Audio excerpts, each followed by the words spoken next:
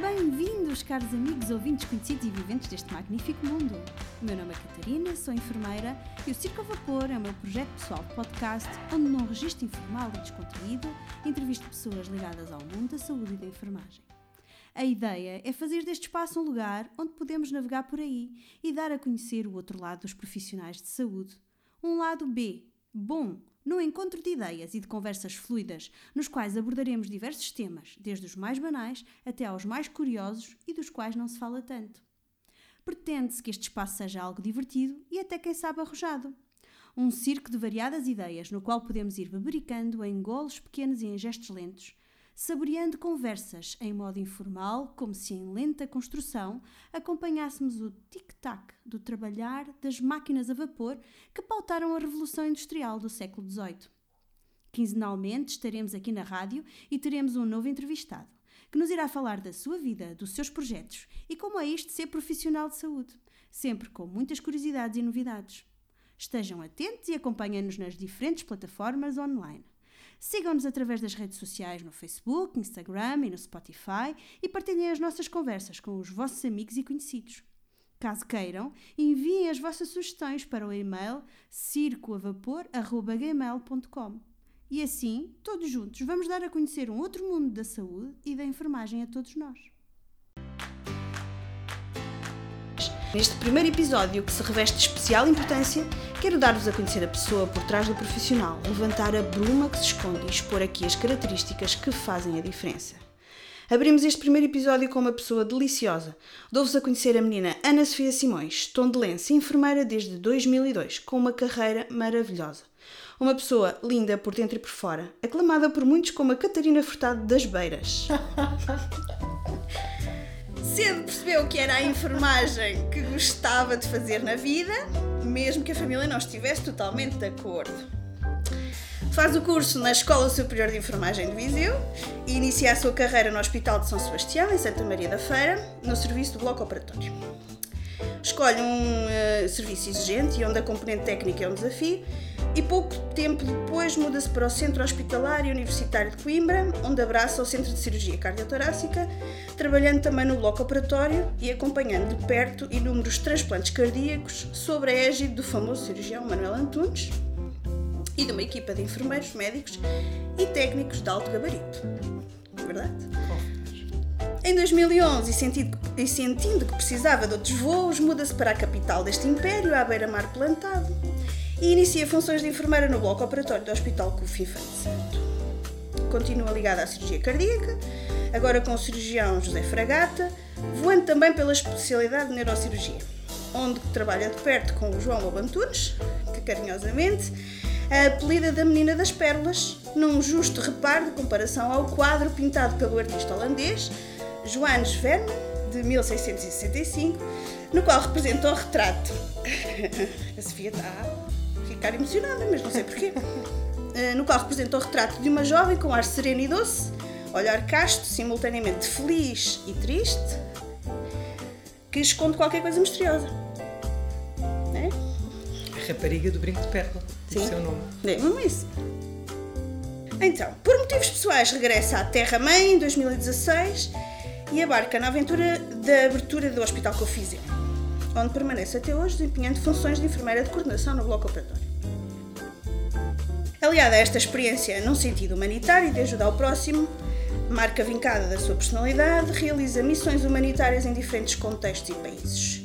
Em 2008 vai a Moçambique, ao Instituto do Coração, na cidade de Maputo, em colaboração com a ONG Cadeia da Esperança, com sede em Inglaterra, colaborando na realização de intervenções cardíacas, na sua maioria em bebés, crianças e adolescentes. E em 2018 faz voluntariado em Cabo Verde, junto a uma organização que apoia crianças desfavorecidas, dando enfoque à promoção da saúde infantil, e neste último ano, em 2020, realiza uma missão de trabalho humanitário em cooperação com os Médicos Sem Fronteiras no campo de refugiados em Gambela, na Etiópia. Tudo verdade? Tudo verdade. Tudo verdade. Bem, não está mal. Um bom trabalho de pesquisa. Foi ótimo. Esta foi a missão mais longa e, atrevo-me a dizer, talvez a mais exigente. Teve a seu cargo a gestão das atividades do bloco operatório e o fecho da missão de forma a deixar a equipa local autónoma na organização e gestão do hospital. uma vez que os Médicos Sem Fronteiras davam por terminada a sua intervenção neste local. Certo?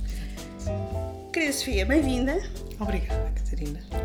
Estou muito emocionada. Isto não... Houve aí pormenores que tu foste buscar a conversas tão longínquas à nossa e que me deixaram realmente emocionada. E ouvir o nosso percurso retratado por outra pessoa é realmente especial. Obrigada por isso, porque esta introdução foi muito especial.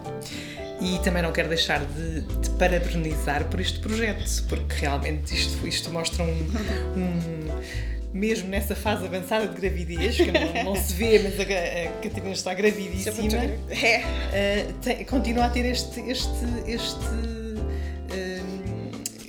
esta força empreendedora que a leva a ter este tipo de ideias e a colocá-las em prática e a mover toda a gente à volta dela para as colocar em prática, o que é espetacular. Portanto, parabéns por esta iniciativa e obrigada por eu ter o privilégio de ser a primeira pessoa Não podia a estar aqui presente. Obrigada. Tinhas que ser a primeira. Até porque, como te disse, tu também facilitas, portanto, tinha que ser. Vamos ver, estou muito nervosa.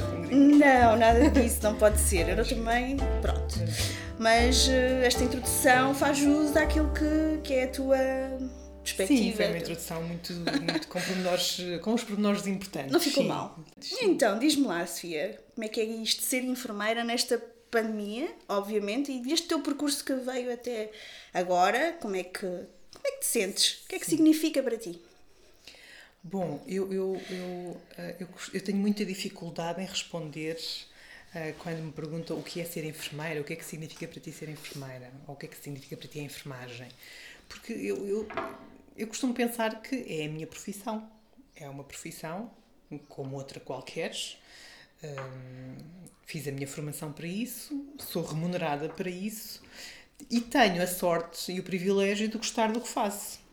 E, portanto, isto de acordar todos os dias, poder ir trabalhar e a fazer aquilo que faço e ainda me pagarem, isto é giro. Portanto, isto continua e continua passados alguns anos, eu não vou dizer quantos, porque já são muitos, desde 2002 façam as contas, passados estes anos todos, ainda a acordar todos os dias sem aquele sentimento de não, mais um dia que eu tenho que ir para ali, não é?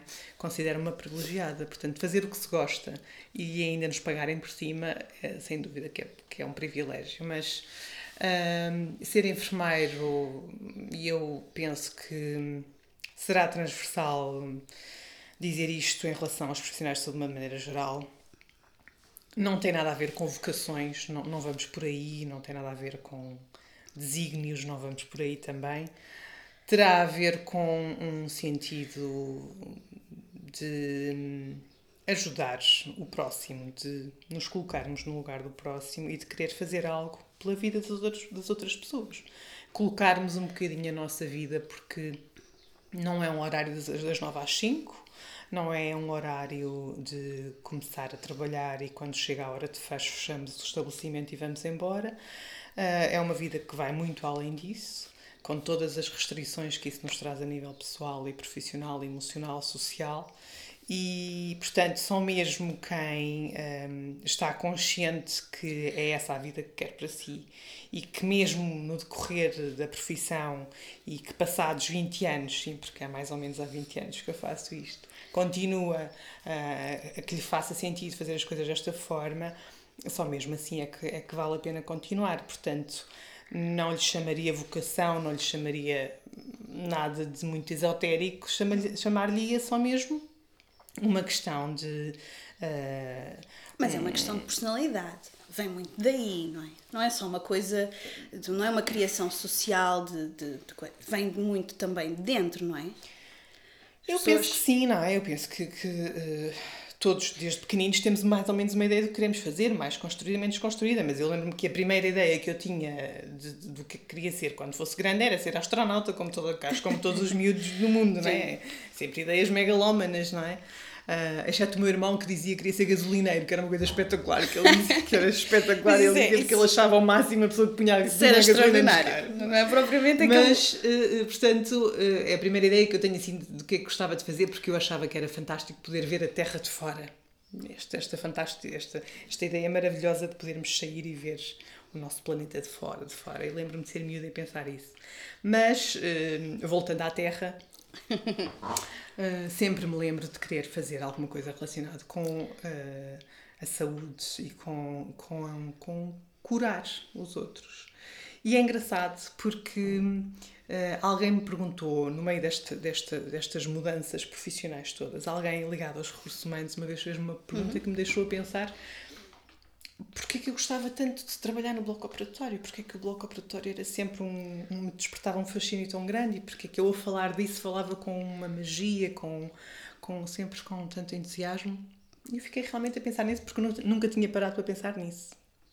E então é muito isto, é este sentimento de, na grande maioria dos casos, poder resolver o problema que a pessoa traz até ti. Não é? Na grande maioria dos casos, sim. A pessoa chega até ti com um problema e sai de junto de ti com o problema resolvido. Portanto, isto é muito a nossa profissão. Exatamente. Sim, entramos aí numa conversa muito interessante que poderia ser esse jogo de poder, a relação profissional de saúde doente, que eu não entraria tanto por aí, mas é muito empodera-nos muito, é um facto, enquanto profissionais de saúde, não é? Esta ideia de que resolvemos efetivamente chegar ao outro exatamente, e resolver o problema, a necessidade, suprimir a necessidade que a pessoa traz até nós. Claro. E quando trabalhamos no bloco operatório, e perdoem-me todas as outras áreas, mas de facto continua a ser a minha área de eleição, isso acontece diariamente, não é? Diariamente chegam pessoas até nós com um problema e diariamente essas pessoas saem junto de nós com esse problema resolvido. E isso, se não é magia, é algo muito, muito próximo disso. Portanto, ser enfermeira para mim é isto tudo. Não consigo resumir, não consigo dizer uma frase ou uma palavra. É tudo isto, não é? E portanto, nunca consigo assim ter uma definição muito linear. Divago sempre muito sobre o tema. Isto é quase como nós somos uma pessoa, somos complexos, não é? A profissão também não é só uma coisa. Somos muitas facetas de uma mesma coisa, não é? Sim. E é difícil por isso. Mas imaginavas-te chegar ao fim destes anos todos? Imaginavas o percurso que tinhas idealizado? Ou havia algum foco, alguma linha orientadora? Ou foi acontecendo? Olha, eu acho que eu gosto de fazer este exercício, que é pensar assim: se a miúda Sofia com 16 ou 17 anos olhasse para a mulher Sofia, que hoje se iria sentir algum tipo de orgulho, ou se iria dizer é por ali que eu quero, é ali que eu quero estar, ou seria por ali que eu queria ir, e eu desconfio que sim. Portanto, respondendo à tua pergunta, sim, imaginava que era mais ou menos aqui que eu iria estar. Obviamente que a minha vida foi feita de algumas mudanças, não muito grandes, não foram mudanças radicais, foram mudanças basicamente geográficas, não é? E foram feitas algumas escolhas que hoje, olhando para trás, foram todas muito mais emocionais do que racionais, apesar de eu ser muito apelidada de ser uma pessoa racional, mas claramente as minhas escolhas foram todas muito emocionais. O teu perfil encaixa no modelo racional, não é? Tu estás no bloco, tudo muito certo, tudo muito esquematizado, mas as emoções estavam lá sempre. Sim. E, portanto, foi um percurso todo muito marcado por escolhas muito emocionais que me fizeram chegar onde estou hoje. E sim, era aqui que eu queria chegar. Era chegar a um ponto onde, na minha carreira profissional, fizesse algo de que me orgulho e, concomitantemente, na minha vida pessoal, estivesse bem com isso. Portanto, sim, era aqui que eu queria chegar e era aqui que eu me via, sim. Olha, eu tenho aqui uma citação de Fernando Pessoa que eu acho que é deliciosa, porque ele diz que há um tempo em que é preciso abandonar as roupas usadas, que já têm a forma do nosso corpo, e esquecer os caminhos que nos levam sempre para os mesmos lugares. E vês isso no teu percurso? Vês isso? Porque eu às vezes ouvia-te dizer que eu, quando estou confortável, tenho que mudar e vou à procura e não posso estar muito tempo no mesmo sítio. Então é não vestir a roupa ou é à procura de uma roupa nova? É um bocadinho dos dois. É não vestir sempre a mesma roupa porque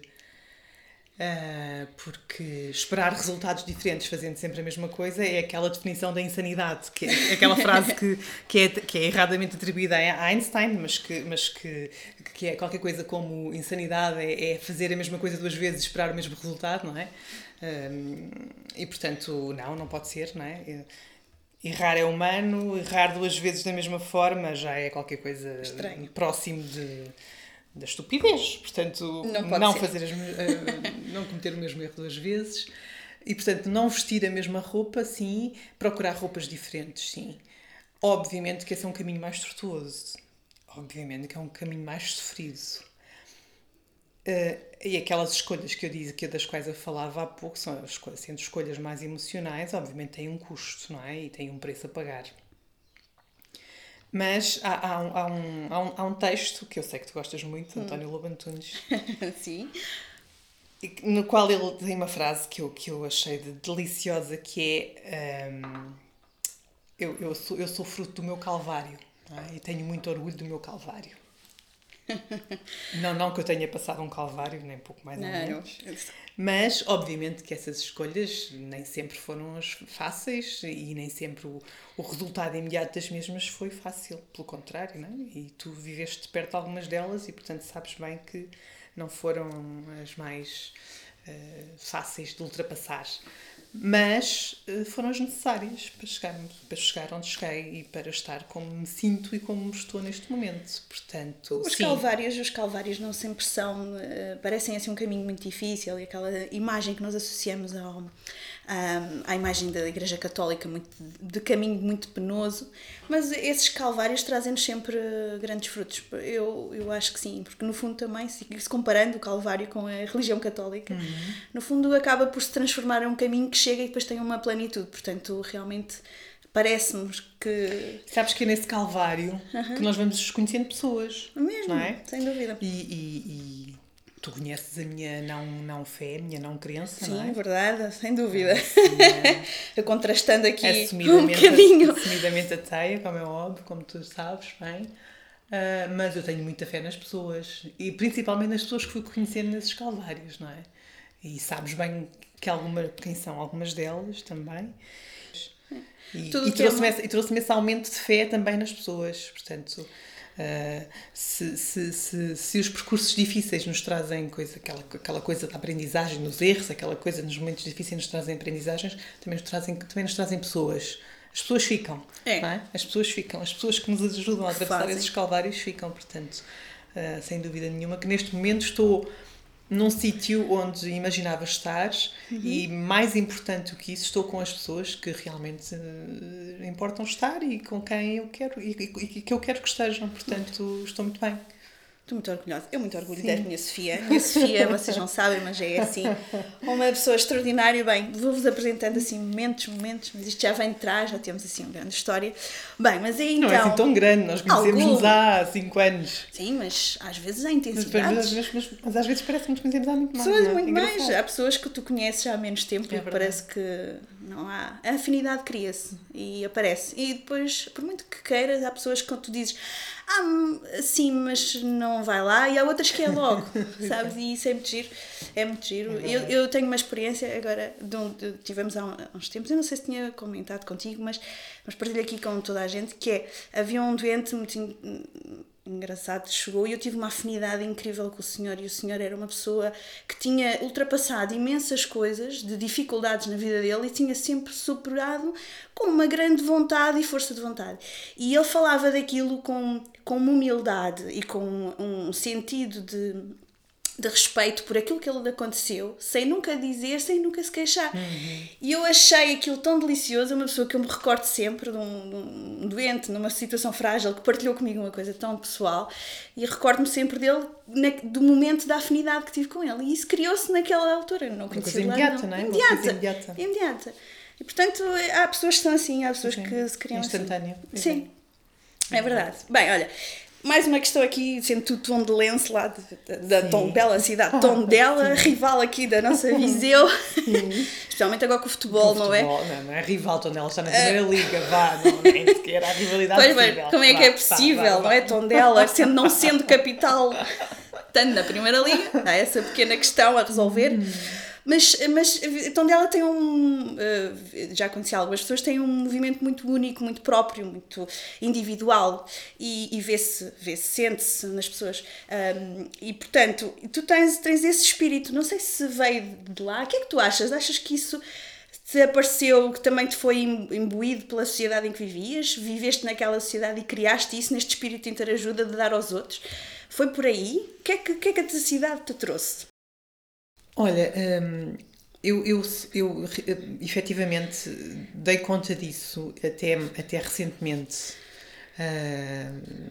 Acho que toda a gente se recorda na altura dos incêndios mais recentes, 2016, 17, não tenho a certeza. Sim, 2017. Em que realmente Tondela, o Conselho de Distrito de Viseu em geral, mas o Conselho de Tondela particularmente foi muito afetado e houve muitas pessoas que perderam tudo.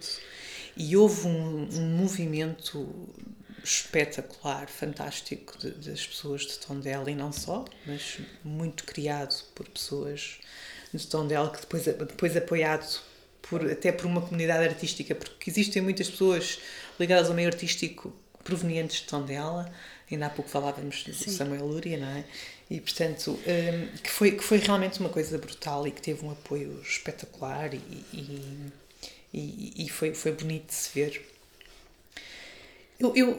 Eu às vezes, eu não venho de uma família abastada, nem pouco mais ou menos, venho de uma família classe média, mas eu acho que tive um grande privilégio na família e se calhar na geografia onde nasci e onde cresci. Tondela é uma cidadezinha pequena, mais pequena era quando eu lá crescia, como é óbvio, não é?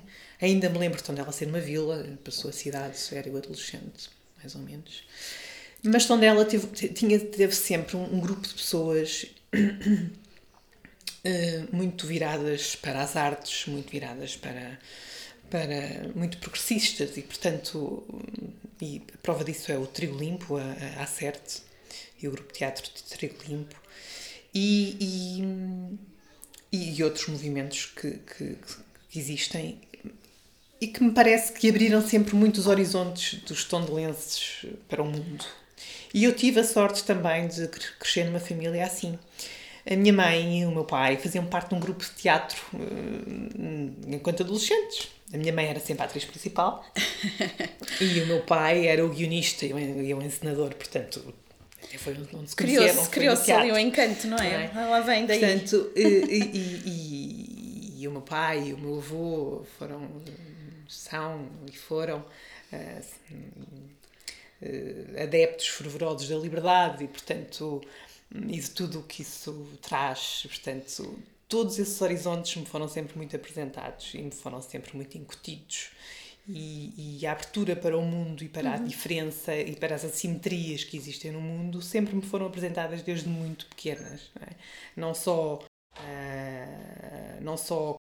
com o acesso à cultura, como é óbvio, como eu estava a falar, mas com tudo o que se passava também a nível político, a nível social e que me era trazido para casa pela minha família. Portanto, esta visão do mundo foi-me incutida desde muito pequenina.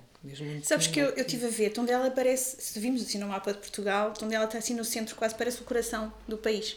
Está mesmo no centro. Sim. E então eu achei giro porque, tendo em conta a dinâmica cultural que vive e o isolamento, e obviamente o isolamento, nós dizemos que não existe, mas o interior do litoral tem uma grande diferença, tem uma grande marcação. Não há dúvida absolutamente nenhuma. E faz diferença. E, portanto, e Tondela criou ali um ambiente de sensibilidade e uma não exclusão até do contexto cultural que é muito interessante. Quase uma ponte, não é? Existe ali uma ilha no meio deste coração, apesar de dizermos ser no coração, mas que vem muito mais para o interior. E está ali muito sensível. Sim. E deu a oportunidade a grande parte das pessoas e essa sensibilidade sente-se no que veio surgindo depois. Sim.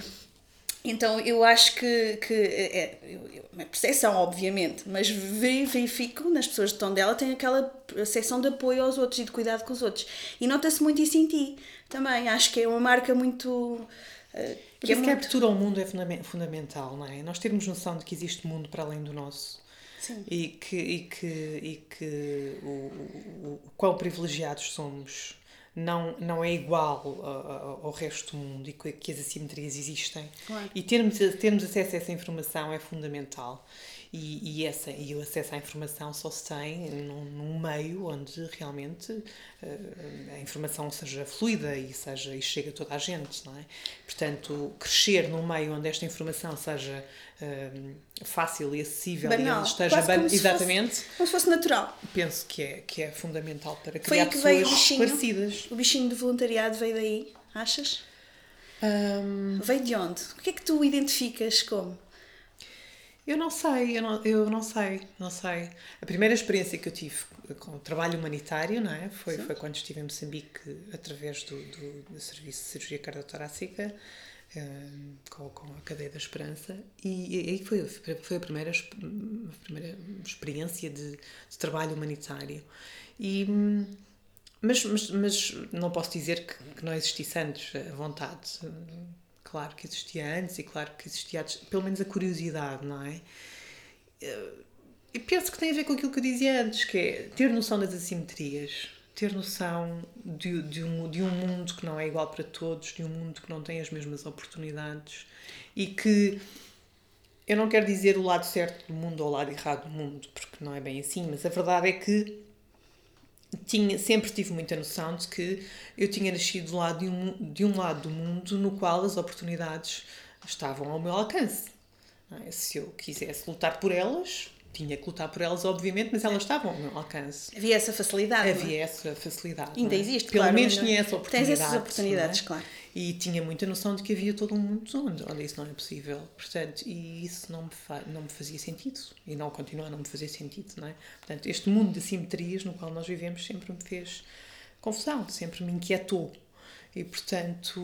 Mas há muita gente que diz, eu inquieta-me muito os outros, mas não vou lá. Porque isso depois choca-me. Sim. Claro que essa coragem nem sempre é um desenvolvimento.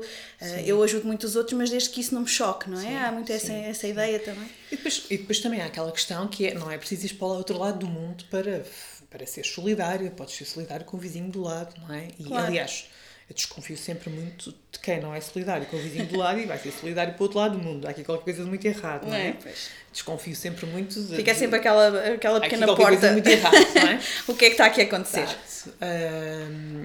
Mas a verdade é que nós no nosso dia-a-dia nós damos conta das desigualdades. Eu acho que já te contei esta história de um episódio que me marcou muito, que foi...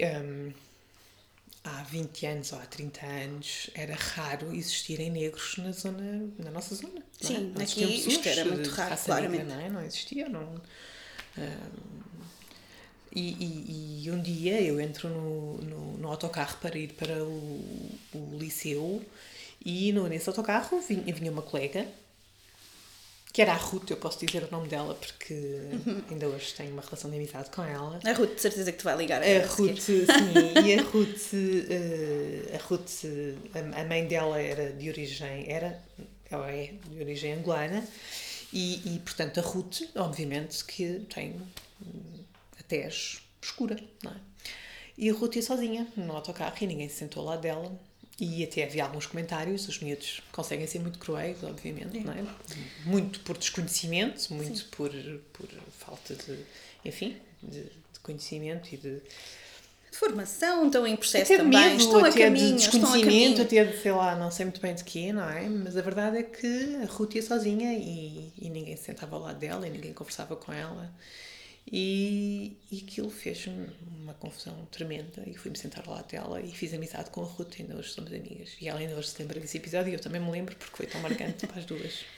Essa sensibilidade é uma coisa... E eu tinha talvez, sei lá, 11, 12 anos, não é? Lá está, são as desigualdades, são as assimetrias que me foram sempre expostas como não fazerem sentido no mundo. Chocavam-te, portanto, e tu tinhas que... Não é? Não E um bocadinho voltando atrás àquela questão da saúde e voltando a querer resolver, parece que precisavas de ajudar a resolver. Sim. É isso que sentes? Sim, então porque não é? Porque não? Se eu posso fazer alguma coisa, nem que seja sentar-me ao lado de uma pessoa que está sozinha e claramente está a ser autodiscriminação, sem eu fazer a mínima ideia do que era a discriminação com aquela idade, como é óbvio, não é?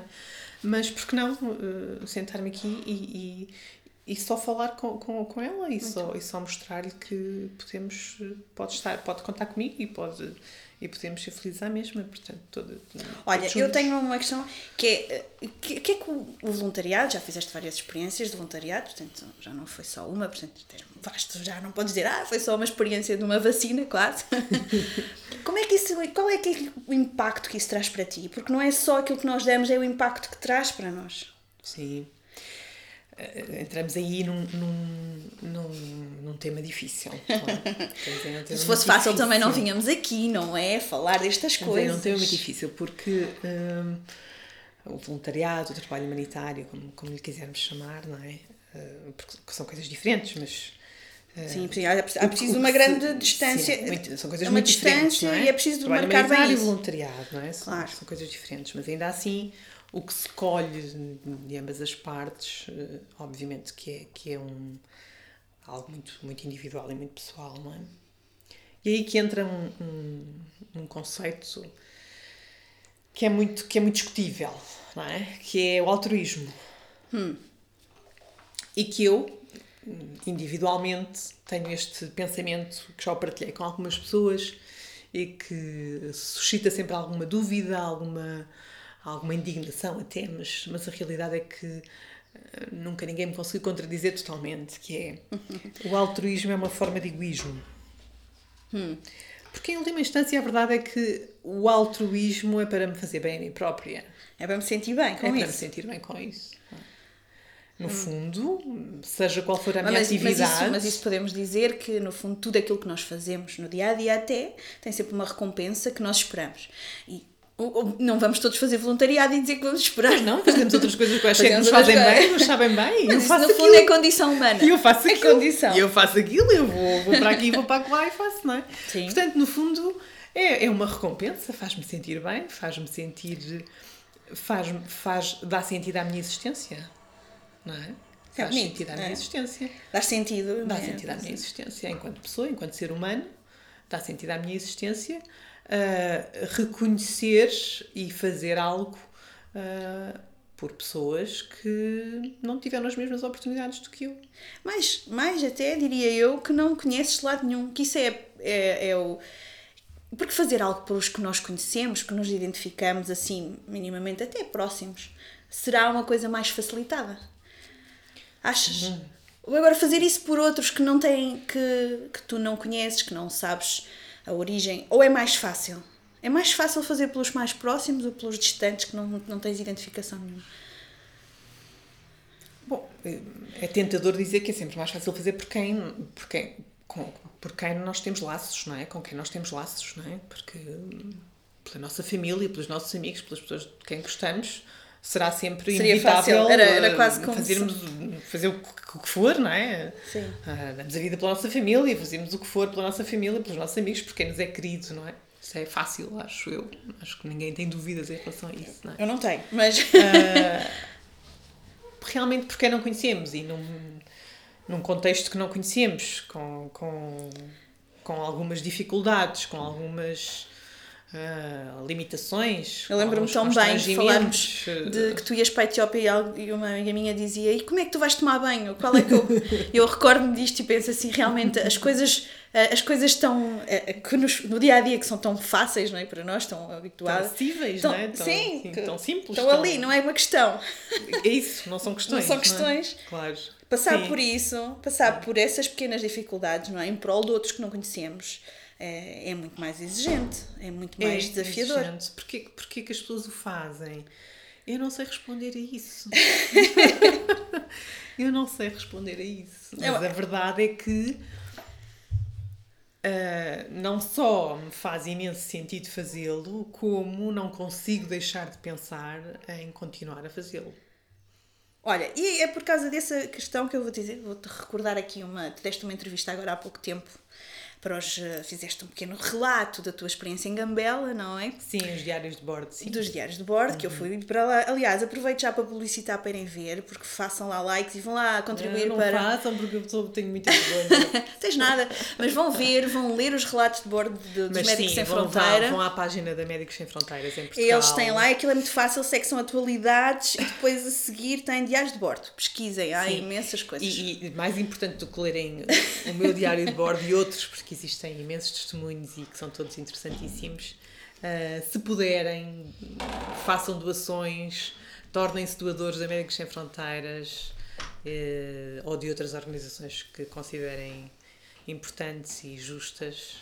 É muito importante. É isso, participem, colaborem, deem um bocadinho do vosso... Se puderem. É uma forma de voluntariado, no fundo. É uma forma de dar do nosso dinheiro para o que for. Bem, mas eu estava aqui a ver e há uma coisa que tu disseste nesse diário de bordo que eu achei extraordinário, que é: a pobreza extrema é diferente do sofrimento. E esta frase inquietou-me, deixa-me pensar, deixa-me perguntar o que é que ela quis dizer com isto. É engraçado. O diário de bordo foi publicado ontem nas redes sociais. Estamos muito fresquinhos. E és a segunda pessoa que me fala nessa frase. Estás a ver? É a segunda. Engraçado, a segunda pessoa que já estou em atraso. Fala nesta frase especificamente. E eu não fazia ideia que pudesse ter esse impacto. Mas sim, é diferente. É muito diferente. Pobreza extrema é diferente de sofrimento. Se é possível viver em pobreza extrema sem sofrimento, não sei, não é? Mas já vi casos e já estive em contextos que as pessoas têm muito pouco ou quase nada e não vivem em sofrimento, não é? Há muito aquele romantismo, também escrevo um bocadinho isso nesse diário, muito aquele romantismo do ser feliz com pouco, não é? Ser feliz à sua maneira, porque não se conhecem outras realidades. Pois. E quando nós não sabemos o que existe para além da nossa realidade, nós não sentimos falta, não é? Portanto, aquele contexto especificamente sobre o qual eu escrevo é completamente diferente, não é? É um sofrimento, porque estamos num cenário de conflito latente, num cenário de pessoas que estão refugiadas num país à espera que no seu país existam condições de paz para poderem regressar, que estão confinadas. Ou seja, não te querendo perder a tua ideia, mas só para enquadrarmos aqui um bocadinho mais o que é que era Gambela, o que era Gambela? Sim. Gambela, sim. Porque se calhar desenquadrado não faz. Sim, fazes assim só este relato, só o enquadramento. Portanto, Gambela é uma cidade na Etiópia, junto à fronteira com o Sudão do Sul, que num espaço de 2-3 anos se viu invadido, entre aspas, por refugiados vindos precisamente do Sudão do Sul. Existem 7 campos de refugiados, onde se estima que esteja 1 milhão de refugiados atualmente, que é um dos campos maiores que existem em África, certo? Que não lhes é permitido sair do campo, só em caso de precisarem de cuidados de saúde que não são possíveis prestar dentro do campo. Então, quase um bloqueio, é quase como um confinamento. Sim, estão confinados ao espaço do campo e estão a aguardar que as condições no país, neste caso no Sudão do Sul, se tornem pacíficas para poder voltar. É isto. A vida das pessoas resume-se a isso. A vida daquelas pessoas resume-se a isso. A Médicos Sem Fronteiras resolveu intervir no local porque os indicadores de mortalidade infantil e materno-infantil eram dos mais graves no mundo e, portanto, é sobre estes números que organizações como as grandes organizações de ONGs em geral, sim, trabalham muito sobre isso, não é? Claro, é nisto que se apoiam, obviamente, não é? E obviamente com a conivência dos governos e com as comunidades locais resolveram intervir e, portanto, foi isso que eu fui lá fazer. Era um projeto que já estava a decorrer há 3 anos e fomos encerrar esse projeto com a passagem de testemunho para o governo etíope, não é? Para o sistema de saúde do governo No etíope. fundo, capacitá-los para eles poderem ficar autónomos, não é? E é isto um grande papel das organizações não governamentais, é capacitar as populações. Eu acho que isso é...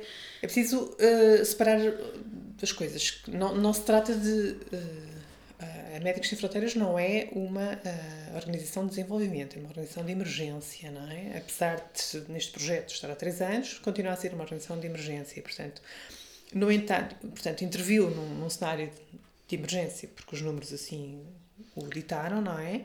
E o objetivo é sair, mas não é sair e deixar as coisas a seu bel prazer. Portanto, é deixar de alguma forma as coisas organizadas e as pessoas capacitadas e empoderadas para dar continuidade. Se isso vai acontecer ou não, o futuro dirá, não é? Pois. Mas é esse o objetivo. Mas, como eu estava a dizer, a verdade é que...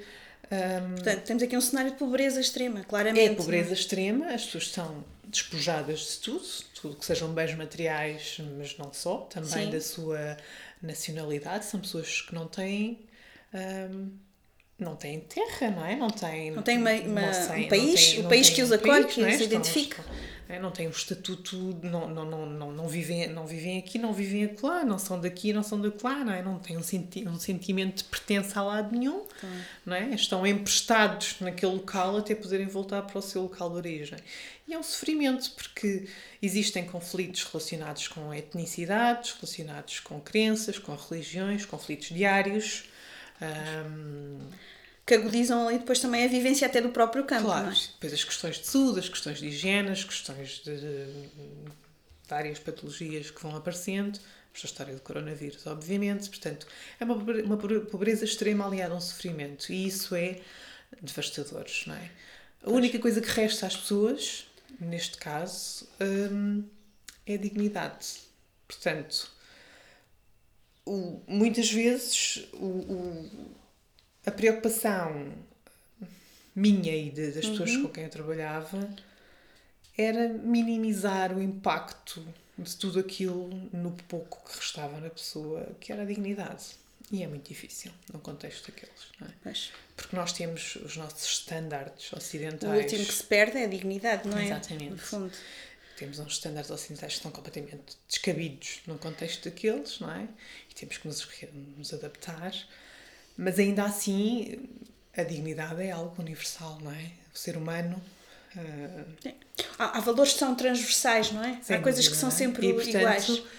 Era realmente considerar a pessoa como pessoa e respeitar a pessoa como pessoa até ao fim, e mesmo depois do fim da vida, não é? Era algo que nós queríamos muito aguentar e manter e lutar por. Às vezes era possível, às vezes não era possível. E esses eram os momentos mais difíceis. Eram os murros no estômago que tu falas. Eram os murros no estômago que eu falo, sim. Ela relata lá, tenho que ir lá ver mais uma vez, sim, os murros no estômago. Sim. Isso é difícil, mas lá está, também te pôres a ti nestas provações também é assim um desafio, é especial, Sofia. Sabes disso, não é? Ela desvaloriza, não liga. Ela desvaloriza. Queres nos contar alguma coisa que te marcou mais, ou assim algum episódio, só para pôr aqui assim em concreto aquilo que no dia a dia podias viver?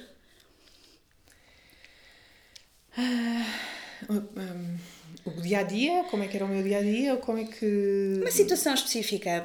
Ok, nós sabemos que tu organizavas lá, fazias uma gestão até dos próprios hospital, do bloco e daquelas das questões mais práticas do dia a dia, dos profissionais e isso. Da formação também, dávamos muita formação aos profissionais, principalmente aos que iam continuar, não é? Aos que iam ficar. Era muito esse o nosso objetivo, a organização dos serviços, a qualidade dos cuidados prestados, de alguma forma contribuir para a qualidade também de algum tipo de registros, porque também era muito difícil incutir a necessidade de registros e para a continuidade dos cuidados. Tudo isto são termos ainda muito... para nós, na nossa realidade, já mas hoje em dia já vamos a passar para outro patamar e estamos aqui a tratar. A segurança, a qualidade, a continuidade de cuidados são estándares que para nós são mais do que banais, quase, não é? Embora estejamos sempre num processo de melhoria contínua, mas que em contextos diferentes daquele género estão ainda muito quase a serem embrionários. implementados. Exato. E, portanto, era muito esse o objetivo. Mas eu refiro-me assim a aspectos mais particulares até do próprio cuidado, coisas que de veres vivências de pessoas que te procuravam o vosso hospital e que depois de alguma forma te dissesse como é que isto é possível. Eu vi também um bocadinho pegando naquelas palavras o relato de ficares a dar a mão a uma e a questão dos bebés e como é que nasciam sem nome, que é uma coisa que eu acho que hoje em dia nós olhamos para estas coisas no mundo ocidental, e eu estando grávida, como a Sofia disse, obviamente temos um plano, não é? A criança tem nome, sabemos todos que vem aí. Tem nome antes de saber do sexo, se for menina já tens o nome, se for menino já tens o nome, claro. Não é? Não dar identidade, o nome identifica, dá uma identidade, dá uma personalidade, caracteriza uma pessoa. E isso, e tu falas disso, quer dizer, as mães, ninguém tinha, não davam nomes aos filhos. Não. Os bebés só têm nome a partir do momento em que existe mais ou menos a certeza de que vão sobreviver. Porque, tal como eu te disse, a mortalidade infantil continua a ser muito elevada, as cesarianas eram uma das emergências mais frequentes, por variedíssimos motivos. E a verdade é que também, obviamente, que isto são questões culturais, não é? Muito relacionadas com a etnicidade que eu falava há pouco, a variabilidade cultural que existe. Nós tínhamos, a população era constituída por diversas tribos e, portanto, cada tribo tinha a sua forma cultural de vivenciar. Até dessa passagem também, se calhar. Sim, uma das tribos, por exemplo, o pai só reconhecia que tinha um filho a partir dos 5 anos.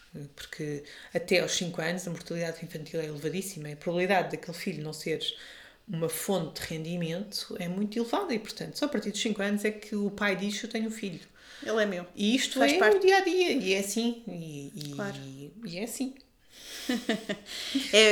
E é assim, não é? E essa história que eu conto nesse diário de bordo realmente foi uma das histórias que mais marcou, não só pela história em si da criança que nasce e das crianças que nascem que não têm nome, porque ninguém sabe se é menino, se é menina, porque não existem as ecografias, nem as 3 dias, nem as morfológicas, não existe, pois é. nem nada, não é? E não há gravidezes acompanhadas, não... É muito diferente, não há sequer um standard. Como é óbvio, não é? Não há equipamentos, portanto, não há pessoas. E quando nascem logo se vê como é que são, e a verdade é que também só os resistentes e só os saudáveis é que continuam, e é uma seleção natural a acontecer nos seus melhores. Claro. Darwin realmente está lá presente em todo lado. A teoria toda, está lá a teoria toda. Não há dúvida nenhuma, não é? E, portanto, e essa história marca-me não só por essa questão, que é transversal a todos os bebés, mas por aquela mãe que tinha muita noção do que a vida dela era e do que esperava à filha sendo mulheres. Isso também era algo que me...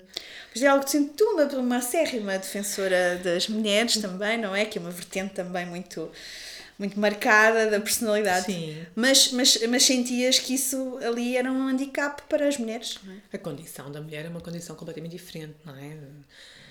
As mulheres têm culturalmente, têm um papel, e o papel da mulher naquele tipo de culturas resume-se muito ao papel de mãe, ao papel de cuidar dos filhos, da casa e pouco mais, não é? E portanto, mas as condições nas quais vivem e nas quais são cuidadas ou não cuidadas são condições muito particulares e, claro. E algo que numa total ausência de liberdade de escolha e, portanto... Isso ainda ficava mais... E ver uma mulher que foi educada nesta cultura e que cresceu nesta cultura com esta visão de que gostaria que a filha dela nascesse ou crescesse num mundo diferente, deixou-me verdadeiramente inquietada, que é, afinal, as pessoas vivendo num mundo sem as oportunidades sabem que elas existem e, portanto, é de veras dilacerante pensar que a pessoa sabe que existem outras formas de estar, outras formas de viver e não vai chegar a elas. Não tem hipótese, não só ela própria, mas como o filho que tem ou a filha que tem, não vai chegar a esse tipo de oportunidades. Isso deve ser uma coisa... Imagino. Sim. Não imagino. Eu digo sempre que imagino, mas não imagino nada. Eu acho que nós nunca conseguimos pôr-nos no papel dos outros por muito que tentemos. Sim, são realidades muito distantes. Muito difícil. Sim. Olha, e agora assim, terminando assim mais em beleza, já vimos aqui futuros, projetos. Como é que é? Como é que é a nossa vida? O que pensas do teu futuro? Nesta questão, obviamente, mais humanitária. Porque a enfermeira vai ser sempre, não é? Sim. Isso vai ser sempre. Sim. Não vai imagina fazer outra coisa, não é? Eu costumo dizer que eu gostava de comprar a banca de jornais, não é? E ter só a banquinha de jornais, e a minha preocupação era só saber se ia chover à tarde ou não, para pôr os jornais cá fora ou não. Mas não é nada verdade, não é? Seria muito infeliz a fazer isso. Isso é só naqueles dias em que estou muito cansada é que digo isso. Sim, em relação eu não sei o que é que vou fazer, não é? Em relação a... É uma provocação, tu sabes, que é uma pequena provocação. Não sei exatamente o que vou fazer, sei que vou continuar a fazer trabalho humanitário, não tenho dúvida nenhuma disso. Costumo dizer que conhecer esta realidade torna impossível não voltar lá, torna impossível não querer continuar a fazer alguma coisa, torna impossível continuar confortavelmente sentada no meu sofá, sabendo que esta realidade existe e não fazer nada por isso. Portanto... Inquieta. Tem picos. Torna impossível. Tem picos. Torna impossível. Tem Portanto, picos. Sim, sem dúvida nenhuma que vou continuar a fazer. Não sei ainda quando, como, nem onde, mas sem dúvida nenhuma que vou continuar a fazer trabalho. Mas é o teu caminho. Sim, é o teu caminho. Passa por aí.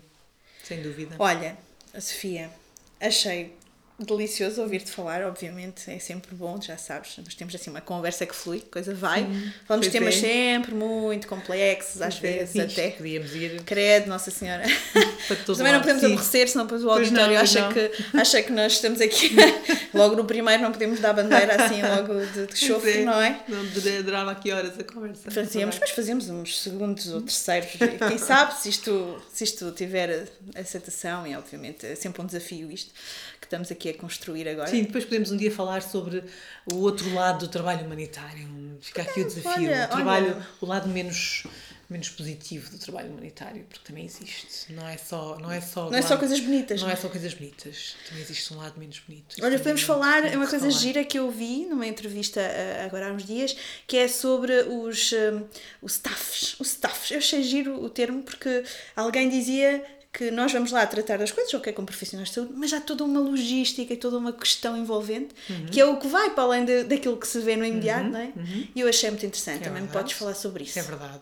A quantidade de gente que não é profissional de saúde direta e que implica, mas que são muito mais. Que são muito mais e que não é face visível. A logística tem muito mais profissionais do que os profissionais. O medical staff é muito menor do que... Não é? Sim. Que é uma realidade que também nem sempre estamos despertos, Normalmente as pessoas dizem, por exemplo, em relação a Médicos Sem Fronteiras, as pessoas dizem, mas não, eu não sou médico, não sou enfermeiro, o que é que eu vou para lá fazer? Não, nada disso. Há uma panóplia de funções que se podem desempenhar. Muito desafiante, portanto não se escusem a isso, não pensem que é só para determinadas pessoas, não são ligados, porque não são profissionais de saúde, sim, nada disso. Muito bem, olha, muito grata, sabes, eu sou muito grata ao planeta e ao mundo por me dar oportunidades assim, acho espetacular, e a questão da pandemia também veio revolucionar aqui as nossas formas de estar também, acho que isso também temos de tirar o lado bom, sempre, já sabes, eu vejo sempre o lado bom da coisa, o lado da força, mas igual. Portanto, olha, obrigada, e obrigada a ti principalmente, mas obrigada a todos por estarem desse lado, ouvirem as nossas palavras, as nossas conversas. O Circo a Vapor termina por aqui, agora. Estamos na última estação. Estamos na última estação, vamos sair devagarinho, que o carvão está a terminar agora. Parece-me bem. Portanto, olha, mais uma vez, obrigada, voltem.